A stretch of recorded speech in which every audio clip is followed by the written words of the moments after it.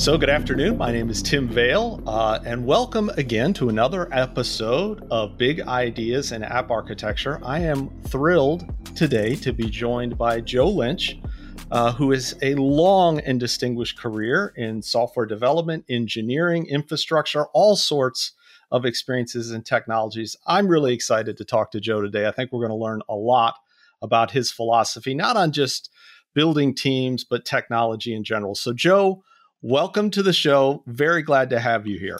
Thanks, Tim. Appreciate it. Thanks for the kind words. That's what I'm here to do. When we do these episodes, one of the things that always fascinates me is just spending a little bit of time, getting to know you, the audience getting to know you, your background.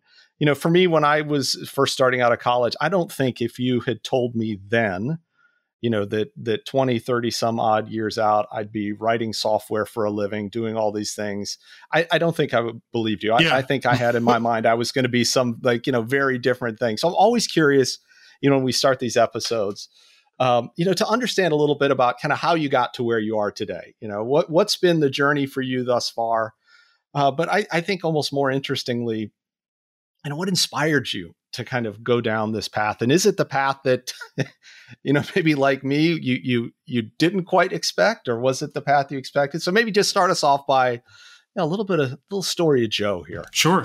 Yeah, I come from a long line of distributed systems engineers. No, I grew up in the Philadelphia area. Have lived here all my life. I still live in the Philadelphia area. I think the thing that drove me to building systems in the long term is solving problems. I like to solve problems. And I think I figured out that I'm pretty bad at solving problems in the physical world. So I remember I would try to make little boats and things that would float, and they were really, really bad. But somehow I must have figured out that in the virtual world where things aren't, governed by as many laws, and maybe I would get better at it. But truthfully, when I think back, I remember when I applied to college, I went to the University of Pennsylvania. I remember I had to check off the Wharton School or something else. And the something else for me, the only other thing I could think of was physics, because I liked physics class, oddly enough, because I didn't particularly like math. Wasn't particularly good at it, but it was just a tool that you had to use to solve problems in physics. And I happened to like I happened to enjoy physics for some reason. So I thought for all of 30 seconds and checked physics and sent the thing.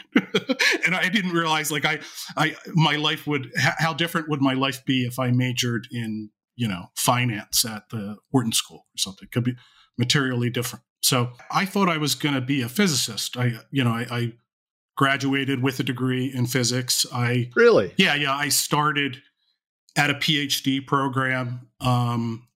And I'm ashamed to admit that I left pretty fast. But I wanted the elbow patches. I wanted the pipe. I wanted the PhD on the wall, but I didn't want to earn the PhD. And it's the earning part that I think is pretty important. So I went into technology in the year 2000, during the dot bomb time. And at that time, it was, if you had a degree in something semi-analytical and you didn't know what to do, you went into consulting. And so that's what I did. My mom used to ask me, what am I consulting on? And, what is consulting? And I explained to her, well, you borrow somebody's watch to tell them the time and charge them $250 an hour to do it. So that's what consulting was. Now, so in college, I actually did some programming in C for physics labs and stuff. And I had a job where I wrote some software that tested a lot of circuit boards and stuff that had to do with the proving whether neutrinos have mass, these particles that are important in high energy physics. So I went to this consulting firm. It turned out that they valued people with my kind of background. Most of the people that I worked with were actually, physics PhDs and math PhDs and stuff like that. And they put them to work solving business problems. And I got to work with great people and learn how to build systems. And the thing that was great, which I realize in hindsight is not all that common, is I got to own things end to end. And, in the beginning, I knew nothing. By the time I left. I was there 10 years. I had to sell my own work. I had my own practice area. But my SDLC, if you will, started with a cup of coffee with a VP trying to understand their business problems. It wasn't like, where are the requirements, or somebody send me the requirement stock or something. That's not a world I've ever lived in. So I'm glad for that. I left after 10 years because I had a growing family and I needed to get off the road. And then I went to a company within the logistics space and managed an engineering organization there. They're a company you wouldn't have ever heard of, but if you look around your room, chances are 60% or 70% of the stuff you have, this company was important in making sure that it came into the country. And then I went to a tech startup, Series A to Series B, largely within the I guess you'd call it the ad tech vein. Great people. I got to work with data at a new scale that was, new to me, distributed system. Like I went past enterprise scale and went to, for lack of a better term, I'll call it internet scale, and had to learn a lot about distributed systems, which I really enjoyed. And then I felt like after a while, I felt like I wasn't really growing, or I hadn't had that feeling where I was having trouble keeping up. Like I wanted to have that feeling again. I felt like I was spending too much time at the whiteboard talking and not enough scribbling on the notepad listening. So I wanted to go to a place where I would have trouble keeping up. And if having trouble keeping up is the definition of success, I was pretty successful at Google. So I was there about 5.5 years. First couple of years I was in storage. I managed the storage efficiency org. So this was the org that was responsible for, through engineering approaches, whether planning or making changes to systems, figuring out ways to save Google money on its massive storage spend. And the thing that was neat about it was I got to work with all these people that are, in hindsight, they're the people that wrote the papers on, Google file system and Spanner and Bigtable and all this. And it was a great learning experience. I didn't have their expertise, and I didn't. I learned enough to be dangerous, but I didn't. I wasn't able to match that expertise, but I got to learn a lot. So the thing that was great was working with people across all the business lines, because everybody has data to store: ads, search, cloud, photos, whoever you could imagine, YouTube, and also learning a lot about their storage systems and databases, and working with some great people. And I remember the tech lead on the team, he said something like, "I don't get out of bed for less than an exabyte." Hundreds of petabytes was like a rounding error in terms of the places that we focus. It was a lot of fun. Yeah, it's big scale. And then I worked in capacity planning, building a system that produces the capacity plans that underlie Google Cloud's products. And then the last few years, I worked on the observability platform. I was responsible for the data ingestion, for logs, metrics, all the things that you need to manage your systems at scale. And then I spent a year at Twilio, where I was responsible for infrastructure, so compute, databases, observability, cost efficiency, networking, et cetera.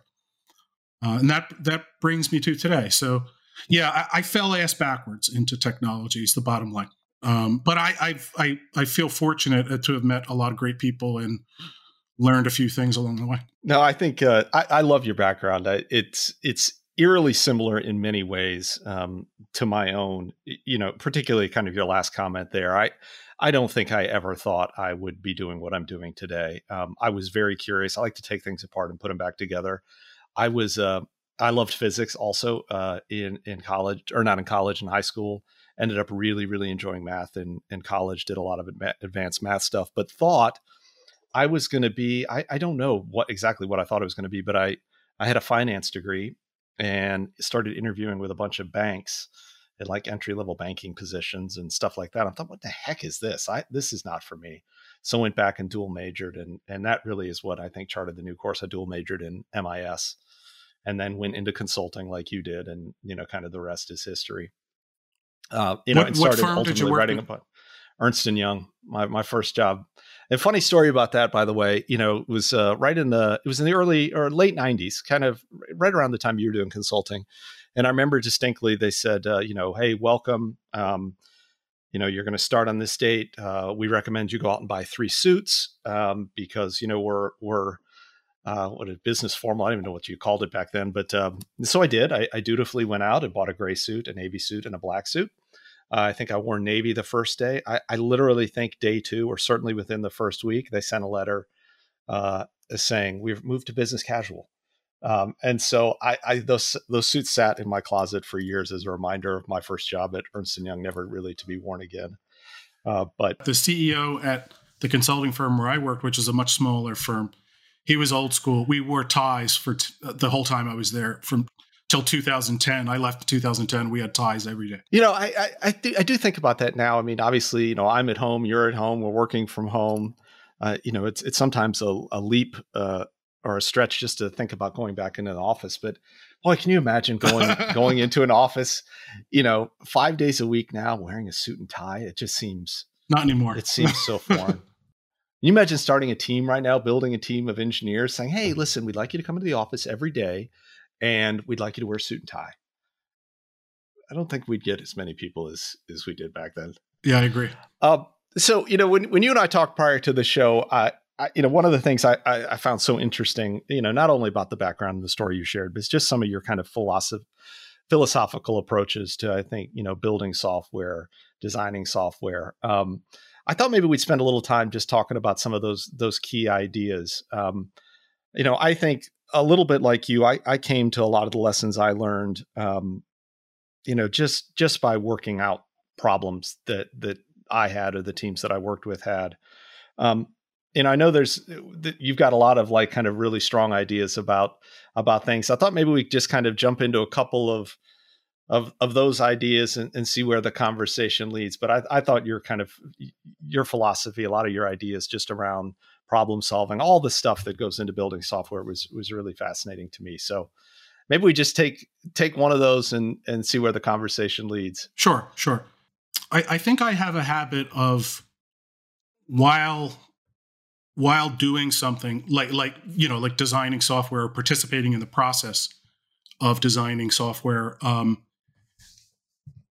I sort of like take an approach where I'm trying to figure out like the patterns within there that are unrelated to the software that you're designing, like the process behind the process in a sense. And so I suppose a lot of the observations that I make are they're meta in that sense, for lack of a better term. And all the things that are useful are not original, and all the ones that are original are not particularly useful.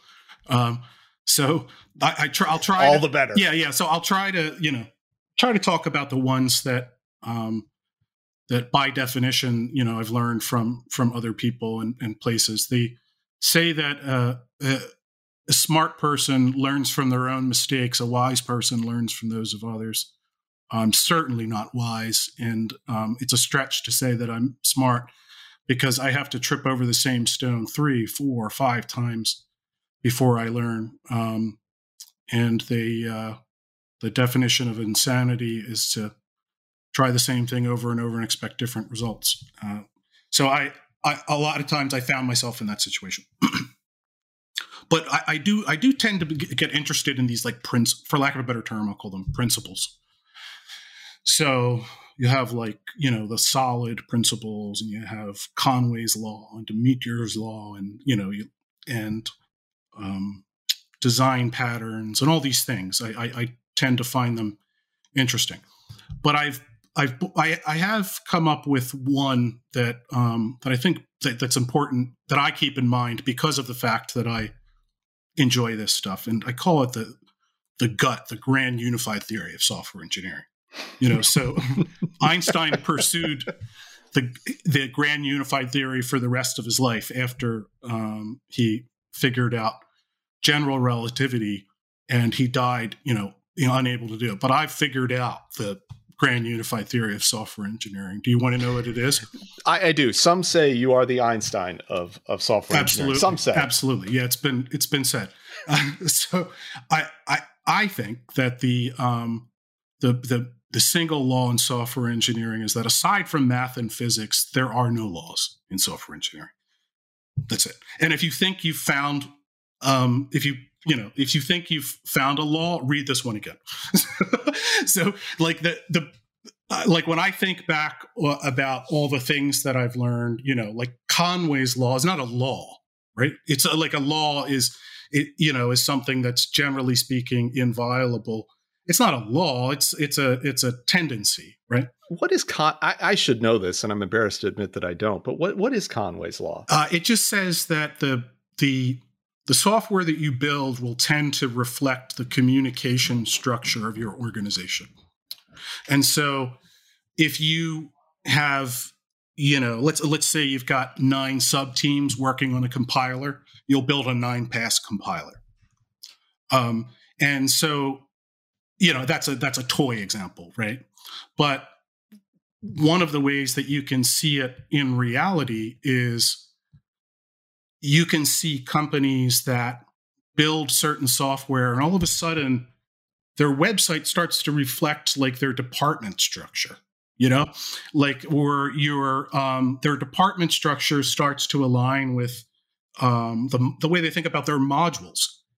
And another one that I think is more sort of obvious is that if you so I worked at Google, and they had this small independent teams concept, which is not novel, right? Other companies like Amazon do it, but Google does it in a very specific way.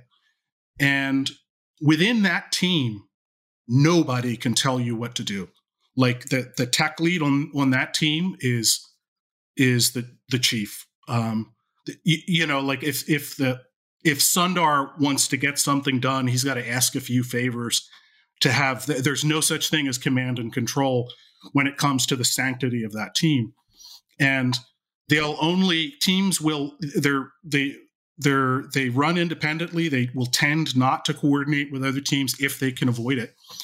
And they have very well defined services, and services generally don't go out, never span a team.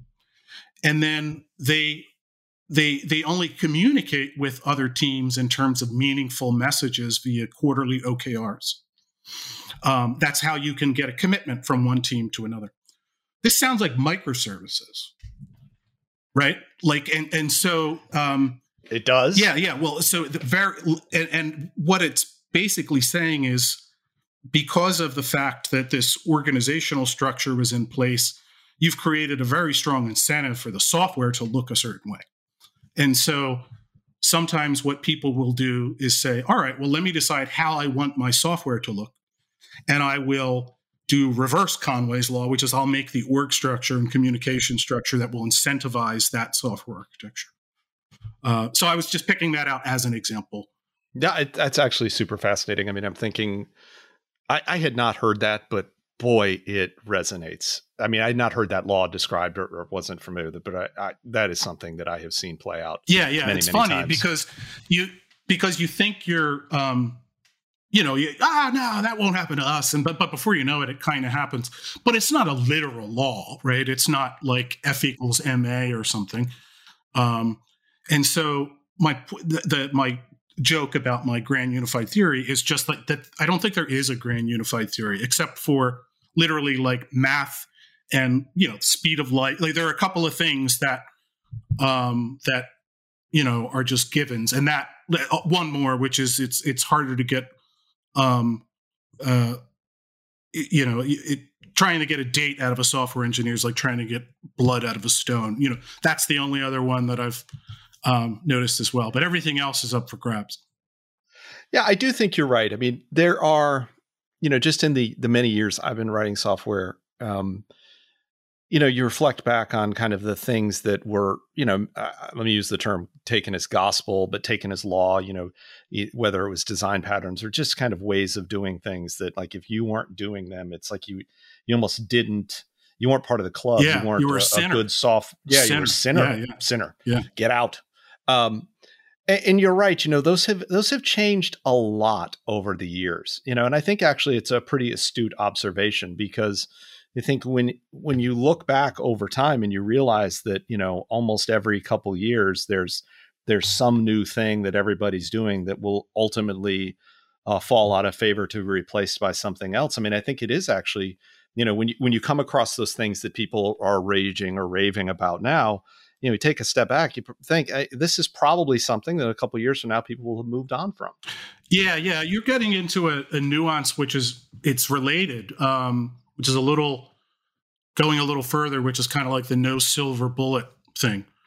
I think it was Brooks, the guy that wrote the Mythical Man Month, who wrote the no silver bullet essay or whatever, which basically takes the position that, like, you may think you have found it, but there's no one thing that's going to affect the efficiency or effectiveness of building software by even an order of magnitude. You may think you have found it, but you haven't. Object-oriented programming, actors, microservices, enterprise service buses, probably Chat GPT, though I'm not informed enough to that one's a little wilder, I'll say. But so far that's turned out to be true. Now when I say that there are no laws, my only point there is that there aren't absolutes. I do actually think there are very, very useful principles that you can hold on to as heuristics and apply intelligently. But I just try to, because I get excited about them, I try to be mindful of the fact that they're just that, they're heuristics. And so you take something, and sometimes what I find is a heuristic can be both a useful decision-making shortcut, and it can also be a bias. It depends on context. So there was people used to say, nobody ever got fired for choosing IBM, right? It was like, hey, when in doubt, choose, the sort of leading vendor for something. And it was almost also like halfway a joke about the incompetence of, say, some, technical leader somewhere who didn't know what they were doing. But I found myself using it recently where we were building a Kubernetes platform at a company where I worked. And the team wanted to revisit every single decision. We had to figure out, what kind of container registry do we want? And I found myself saying, nobody got fired for choosing IBM. Like, use Amazon's managed container registry. Like, for every single thing, use commodity options so that we can boil down to those problems that are distinctive for us. 6 months from now, you are not going to be thinking about, oh man, I chose the wrong container registry. You're going to be thinking about, oh, I should have made the developer experience easier to adopt this platform. So that's an example of where, like, I'm using it there almost as a decision-making aid, when most of the time you'll tend to use it as, like, almost mocking the simplicity of some people's decisions. And I find, like, a lot of principles sort of work that way. Yeah, I mean, I'd love to hear more of them, because I again, just it resonates so strongly. And I think one thing that I've observed a lot lately, there's some similarities and some differences, but I have found myself saying this in coaching people on, is like, don't let perfect be the enemy of good.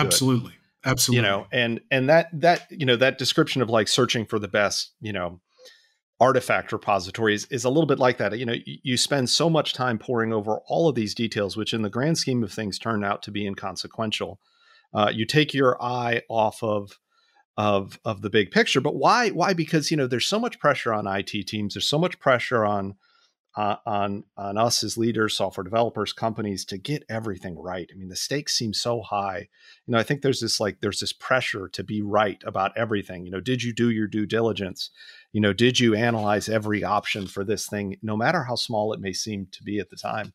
I just think people feel like they owe it, to someone or something to do these things. But yeah, what ends up happening is we just waste so much time, poring over this minutia, that we lose, oftentimes the bigger picture. Yeah. I know exactly what you mean.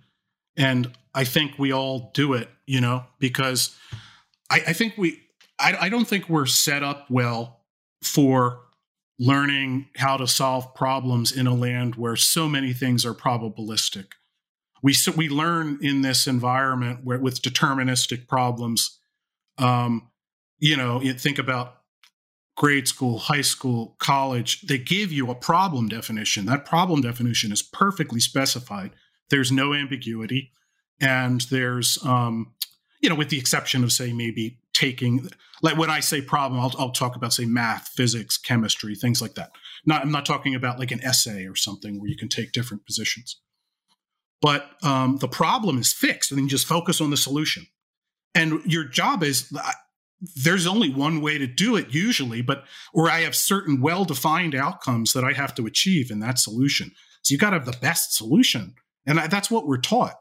And what I find is that very, very few business problems or technical problems are framed that way. Most of the time, your first problem is defining the problem. And my experience is that we often go from, if you think about it logically, the steps that we might take when we're designing software, we start with there's the background, the real stuff that you can describe, the phenomena, if you will, the stimulus for getting you to think about it. Then you form some problem definition. Then you say, okay, I've got that problem. Now let me create a solution space. Maybe I've got 5 different ways to solve it. Then I go and I zero in on the one that I think is best, and then I design the hell out of that one. And only at the end of that process do most people start to get peer review, presuming for a second that the problem is large enough to merit peer review. I mean, not every problem is. But what happens, I find, is if you watch people that are just really blunt on design docs, those people, right? There's some people that are always like, oh, looks great. And then there's other people that just tear design docs apart. And if you watch them, there's often like when people are giving meaningful comments, they often come in approximately 2 flavors. One is they're like, yeah, that's right, but don't forget to update the XYZ while you're in there. And oh yeah, and remember, we got to use the new RBAC framework over here. Those are like sort of aiding the general discussion. And then you'll have people that are like, but why are you doing it this way? And like, they don't say exactly that, but that's what they're fighting, the fundamental of what the design doc is trying to do. And if you look back, if you unwind it, oftentimes it's a problem. They're indirectly pointing out a problem with like the framing, or a problem with the analysis where they've chosen which path to do. Given the fact that, for a framing and that they chose path 3, they're like, yeah, this is a reasonable design for path 3. But I kind of think you should have chosen path 2, or I think you have the problem framed wrong. But we often don't talk about these things. We often don't even use the term. We talk about solution space a lot. How often do we hear the term problem space? Like I usually try to, when it's a tough one anyway, when it's non-trivial, I usually encourage people to like think about the problem space. But it's a space because there's a lot of different ways to define a problem. You can. There was a really good book that I read, and because I'm going to diss it in a small way, I won't name the book because otherwise it was actually a really, really good book. And one of the things it was good at was it talked a lot about how you can apply design, basic design principles to project structure. And it was very well thought out.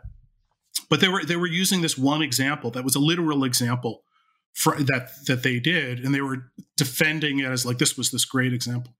And in the beginning, they're like the requirements, and like we gathered the requirements, and the requirements were we need to build the most generic infrastructure that will allow us to be infinitely flexible. Does that sound like what a business person would say? No, that's like, that's an engineer's confirmation bias at work, which is, we always need a generic framework that's going to do X, Y, Z. And so I don't know. I think you often have to inventory the problem space and then, go with the best problem definition, and then inventory the solution space. And sometimes you need to do, for lack of a better term, what I would call a comparative analysis of options and get people to buy into, oh, we're going to choose option 3 and here's why. Then design option 3. I don't mean to suggest that it has to be this mechanical thing, but that sometimes the disconnect is way back in the problem definition or in the analysis. It's really fascinating because, again, I think, I've tended to see this a lot, and we tend to see this, I think, sometimes with the customers that we interact with or the prospects that we interact with, because, and maybe I'm thinking about it a little bit differently or taking in a slightly different direction, but, I think if there hasn't been true collaboration on defining the problem, right, the problem space, and you allow a group of people to kind of move very quickly down into solutioning, right? And then you get there, right? And that's when you bring in a broader team to say, hey, what do you think, right? Boy, it's really hard to pull people back from the investment of time they made in coming up with a solution. They become very emotionally attached to their ideas, things that they've done, right? And so, it becomes, especially if the concern isn't around the solution, but way back before the solution was created in the problem space, just winding people back. I mean, I've been in countless meetings where people just it's human nature. Unfortunately, it's not that they're bad people to be defensive. Well, what do you mean? This isn't the ideal solution. Well, and it becomes very difficult. So I think I really like this idea of like focusing in on the problem. Let's get that right. Let's make sure we get that right before we move into the solution, because once we've committed and kind of gone down this solutioning path, it's really hard for people to accept kind of a rewind on that. And human nature is just, it's tough. Yeah. Think about going even further. You sometimes you stumble on what are conception problems at code review time. Right? Oh, yeah. It's even worse. Definitely. Right? Definitely. Like 13 steps before there was a misconception. I think it was Rich Hickey is probably one of my favorite thinkers. I don't know if you've ever listened to any of his stuff, but if not, definitely watch Simple Made Easy. It's probably the best for me anyway. It was the most interesting. It's sort of like meta, I guess, similar to this discussion. Is the most interesting tech talk that I've ever seen. Is Simple Made Easy. But anyway, yeah, he talks about a lot of this kind of stuff. But there's the thing that's very real is people dispute the actual math due to the research anymore. But Barry Boehm, who was one of the I don't know, if not the most prominent, one of the most prominent software researchers to ever live, coined this idea of the cone of uncertainty, where you start out with you start out with so much uncertainty as far as what you're trying to do. And, you explore, you design, you develop it, you get it out there, you move it. Before you know it, only at that time does it really start to come together, right? And he makes the point that, which is obvious, the cheapest time to fix something is way back here. And but he actually did research to show like the math of how much more expensive it is to fix something when you've got a misconception in production versus when it's just at the whiteboard. I mean, the numbers are enormous. Well, and two things come to mind on that. One is, this idea of OKRs, and the connection here is, maybe a little bit tenuous, but what I have found is that like we get OKRs can be great, but they do define these touch points between organizations, right? And sometimes, as you were describing, they may be the only thing that's really holding these two organizations together, right? I'm gonna have this shared OKR that makes this one thing. Yeah, you put them on a message bus, and and you get an ACK from the team. Yeah, and what I've found sometimes is that this problem that we've just been discussing, though, kind of finds its way into that. Like, there's been all of this thinking about a problem, all of this designing a solution, getting to the point where the solution is almost ready, and it's at that point, and at that point only, that we say, let me share it cross-functionally. Let me share it with this other group because this OKR said that I should or would or did, And to your point, at that point, it's so late in the game. Like, the idea isn't to necessarily share the finished product and get input. when you're building and trying to solve really complex problems and building complex software, just as you said, you don't want to put all this time and effort to design and all, become so deeply emotionally vested, share it so late that it's like, well, wait a minute, this isn't anywhere near what we wanted. And now we've got to go right back to the beginning. And I think sometimes these like silos in organizations, that kind of create this environment where I'm only going to show you something when I think it's done and ready.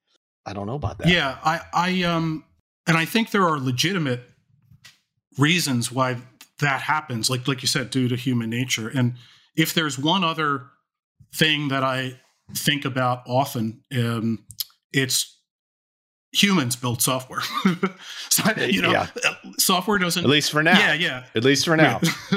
Wait till Chat GPT-6. Yeah, that's right. And so what that means is, like, all the vulnerabilities that we have as humans, think about how you communicate with your sibling or your wife or your cousin or whatever, somebody where every relationship you have is imperfect. Even somebody that you know really well, there's disconnects all the time. And we are, in that sense, a capital S system in like the systems theory sense. Well, imagine the complexity of the system of getting a team of just a single team of 7 to work together. And then an organization of, cockroach, 150 engineers or something, doing something as complicated as what you're doing. It's a challenge. And so this is not intended to be a green unified theory, but I have found an approach that I think tends to work well at the, or maybe it's just because it's flexible and is resilient, but for getting through that validation process. And I call it concentric circle validation. Not that this is, and it's not novel, but there's and part of it might also be catered to the way that I am. It might not be the right, so for example, if you talk to people, they're like, whoa, we got to get the right people together. Let's set up a conference call with 8 people. Oh my gosh. I don't want to start like exploration of solving a problem with 8 people. I don't assume that that's actually a good way to go about it. So usually I would prefer that there's one person. First off, you have to define a lead.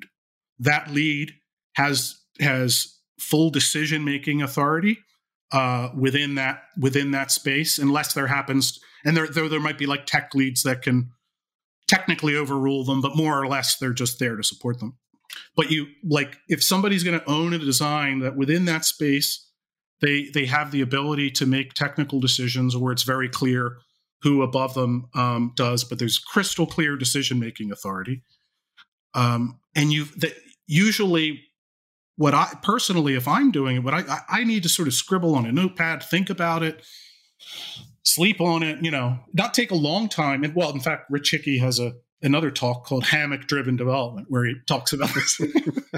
He promotes laying around in your hammock, thinking about this. But anyway, personally, I find I have to noodle on it, And then what I do is I have my 1 or 2 trusted design partners, and I've only figured out through experience, there are a couple of people where we have close enough values where we sort of groove in, communication wise, and we can feed off one another and communicate in something of a shorthand.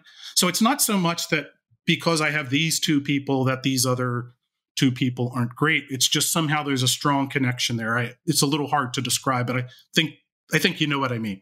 Oh yeah, absolutely. So they're your go-to people. You explore with them. Okay, now it's, it makes sense at the whiteboard. Meanwhile, personally, I haven't written anything down yet necessarily.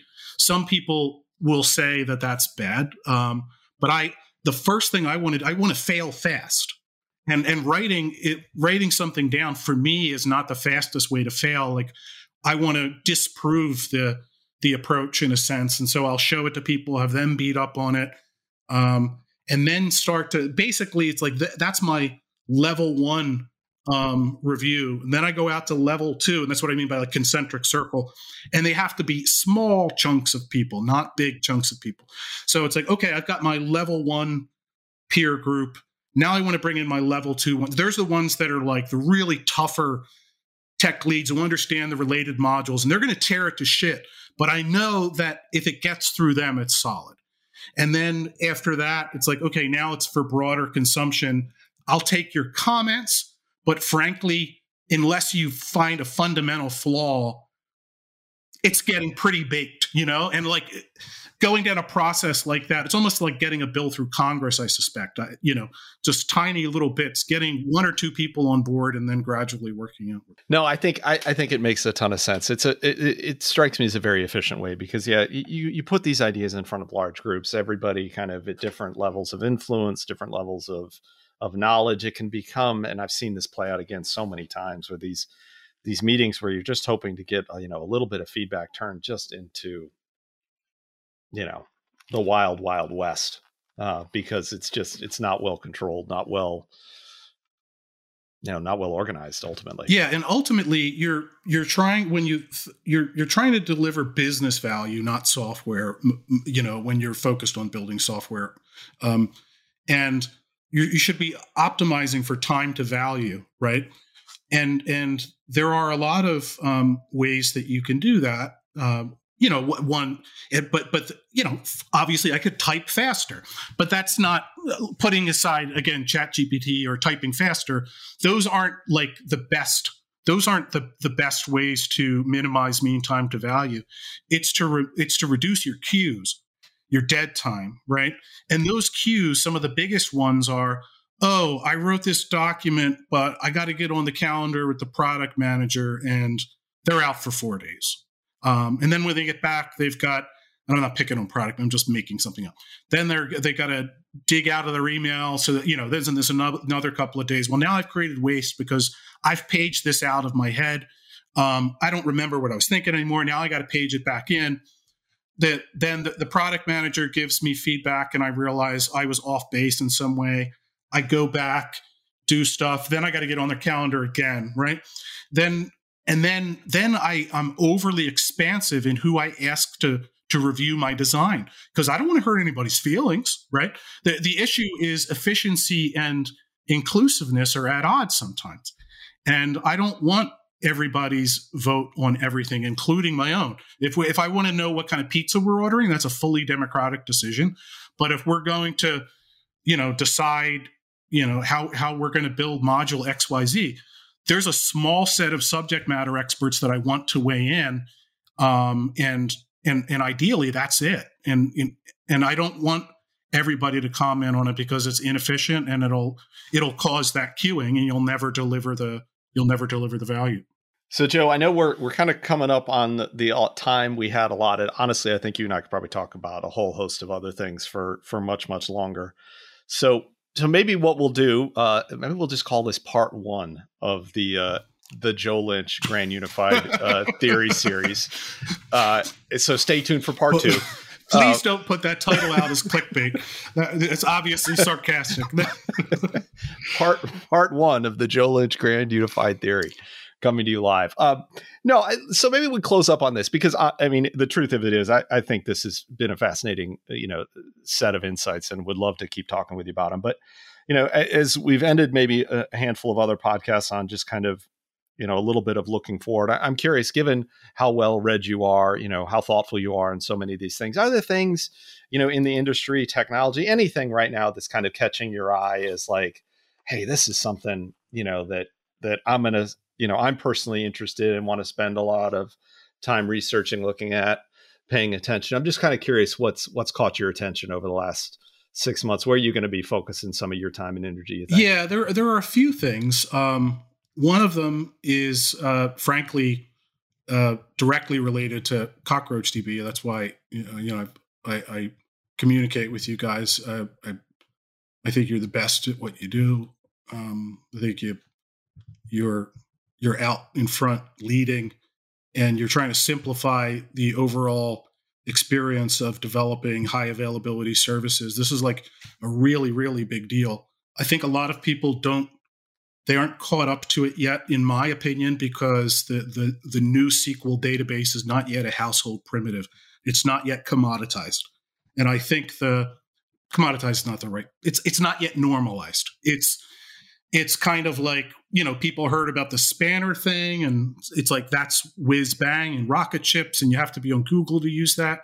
And then there are other ones that are coming along, and hey, I hear about CockroachDB and Yugabyte and things like that. But I think to be a household tool that any architect at any company will bring out is AWS has to come out with a competing product. And as soon as they do that, I mean, it's only a matter of time. It's even, there's even references to it online, to them working on it, right? As soon as that happens and people start to get a sense that they can get all the guarantees of a traditional relational database while